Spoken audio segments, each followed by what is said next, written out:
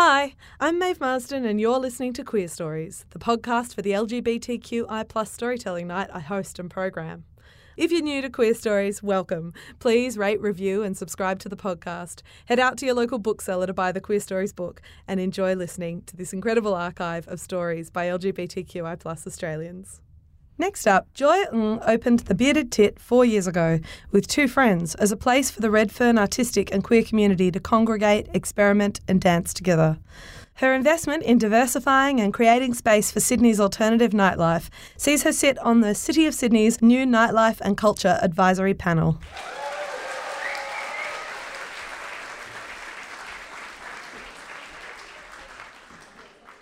So, my story tonight is about baby boomers and Facebook.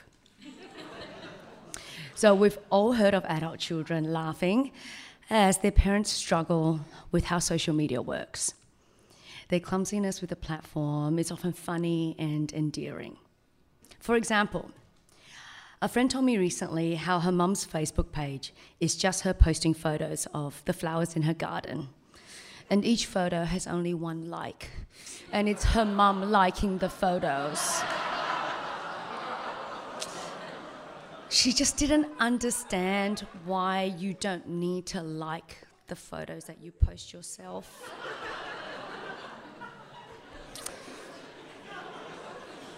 It's kind of cute.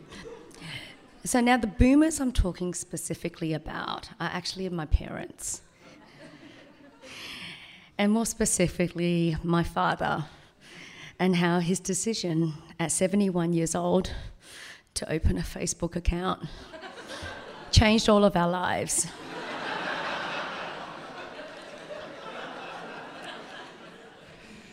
Now, a bit about my family. Firstly, my parents are in a polyamorous relationship. My dad has had other families overseas my entire life, and my mother has had another partner for the last 28 years. Now, when most people hear about my parents' unconventional relationship, they think, wow, that's so liberal. It's so amazing. But let me tell you, it couldn't be further from the truth. I have an older brother and a younger sister, and we were expected to be academic, play the piano or violin or both. And we were expected to be either doctors, lawyers or engineers and be settled down with kids and families by the time we were 30. Growing up, my father would spend the majority of his time in Malaysia with his primary wife, or wife one, as my siblings and I would like to call her. He would divide his time every month between the two families by spending 3 weeks with them in Malaysia and 1 week with us. I still remember my parents explaining to me when I was about 4 or 5 years old that he had another family overseas, but that him and my mum loved each other very much. They explained that his first wife knew about us in Taiwan, but she wasn't interested in meeting us, which I wasn't bothered by. And this arrangement continued even after we left Taiwan and immigrated to Adelaide in 1987. Over the years, my siblings and I would get regular updates about his family in Malaysia. And to be honest, I never really paid much attention. It's like hearing stories of distant relatives that you don't know very well. So I never asked any questions and only feigned interest when he would tell me about New Year's dinners or his wife's work dilemmas. This changed, however, when Dad came home one day and told me that we had a stepsister. My siblings and I were so excited. Every time he came home now, we would inundate him with questions like, how was her first day of kindy? What subjects did she like at school? Did she still have long hair? What sports did she play? And my dad would read us her school report cards. And when she became a teenager, he would express his concerns about the crowd she was hanging out with and how late she was coming home at night. When it was Christmas time or her birthday, he would often ask me to pick out presents.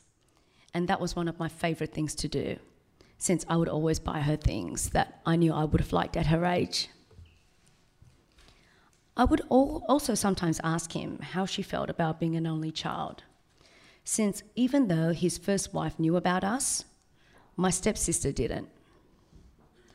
They made it really clear from the beginning that they didn't want her to know about his unconventional relationship arrangement with my mum. And my dad's story was always that she loved being an only child because she adored being the centre of attention and she loved being doted on. I was never shown a photo of her, but I was told that she was very beautiful, and even my mum thought so. I think my parents even asked once if I wanted to see a photo, and I said no. I had this image of her in my head that was pieced together from my dad's stories and the presents that I bought her, and to me, she was this beautiful, young, graceful, princess-like character, and I just didn't want to break the illusion.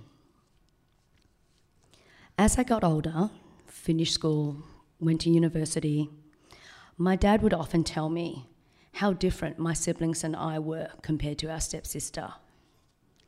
He never said it outright, but he would insinuate that we were somehow tougher and more resilient than she was. He explained that she was raised differently and in a very different environment, and that her delicate sensibilities would be shaken if she knew about us in Australia. She sounded like this delicate flower that needed to be protected, and even though I understood, part of my young adult self wished that my dad had felt the same protectiveness over my siblings and myself. I also wanted to feel precious and delicate enough to be worthy of protecting. But then the sensible part of me would remember how wonderful it felt growing up, knowing the truth about my parents, and for my dad to feel that he could confide in us when he had difficult times at home in Malaysia. That had always made me feel like I was part of the inner circle, like I was an adult. So when my father at 71, which was about 8 years ago, decided to join the world of social media and open a Facebook account. And he did this while he was in Malaysia, so I don't know who helped him or if they actually explained to him how Facebook worked. At the time, I was in Adelaide. I went back to Adelaide for a short stint for work. And my younger sister was living in Manchester in the UK, and my brother was living in Brisbane. I vaguely remember my sister being amused by the whole idea about Dad having a Facebook account, and we laughed about, how this could really get interesting. Now, all my family members are friends with each other on Facebook, and that's normally how family gossip is circulated. I, however, am not. I prefer to get my family gossip the old-fashioned way, through real-life Chinese whispers. So late night, multiple unintelligible phone conversations via multiple unreliable sources, which were often my dear, dear aunties in Taiwan. And these were always one-sided exchanges, since I never offered any personal information in return. I've never wanted my family to know about my personal life, always fearful of being judged, especially by my beloved aunties. So, my sister calls me from the UK one day, and all she says is, "Joy, she knows. She's found out and shit has hit the fan." And my heart stops. Apparently, my stepsister was going through my dad's Facebook page, and with only 60 friends, it didn't take long before she saw my siblings on my dad's list. We all share the same surname, so she probably just assumed that we were distant cousins living in Australia. Of course, a friendship request ensued, and because none of us know what my stepsister looks like or what her name is, both my brother and sister accepted the friend request without a second thought. Well, Obviously, my stepsister goes through my siblings' photos. And what she saw were family photos of my dad with us, from baby photos, school graduations, family Christmases and holidays. And I can't imagine what it would be like to see something like that online when you are completely unprepared. She must have been completely shocked and confused. I mean, she would have thought, who is this woman with these 3 children and these 2 dogs living in suburbia in Australia? I did always think that she would find out, but somehow I had imagined that it would be in a more controlled situation and done in a more respectful way.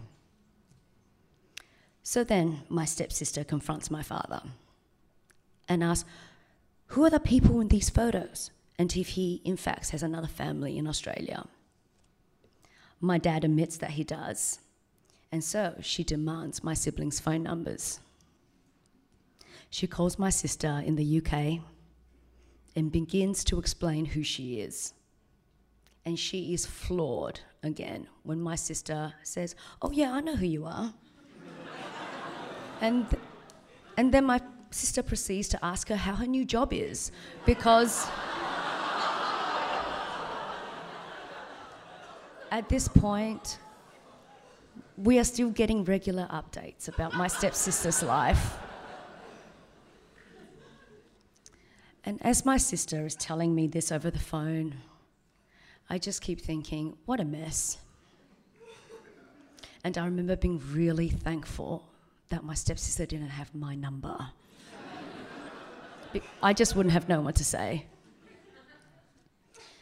Anyway, it didn't take long before my sister and I organised to meet up with her. The weeks and days leading up to our meeting was some of the most nerve-wracking and exciting time of my life. And in some ways, I'd been waiting for this for decades. Now, how that first meeting went is actually a whole nother story. Thank you.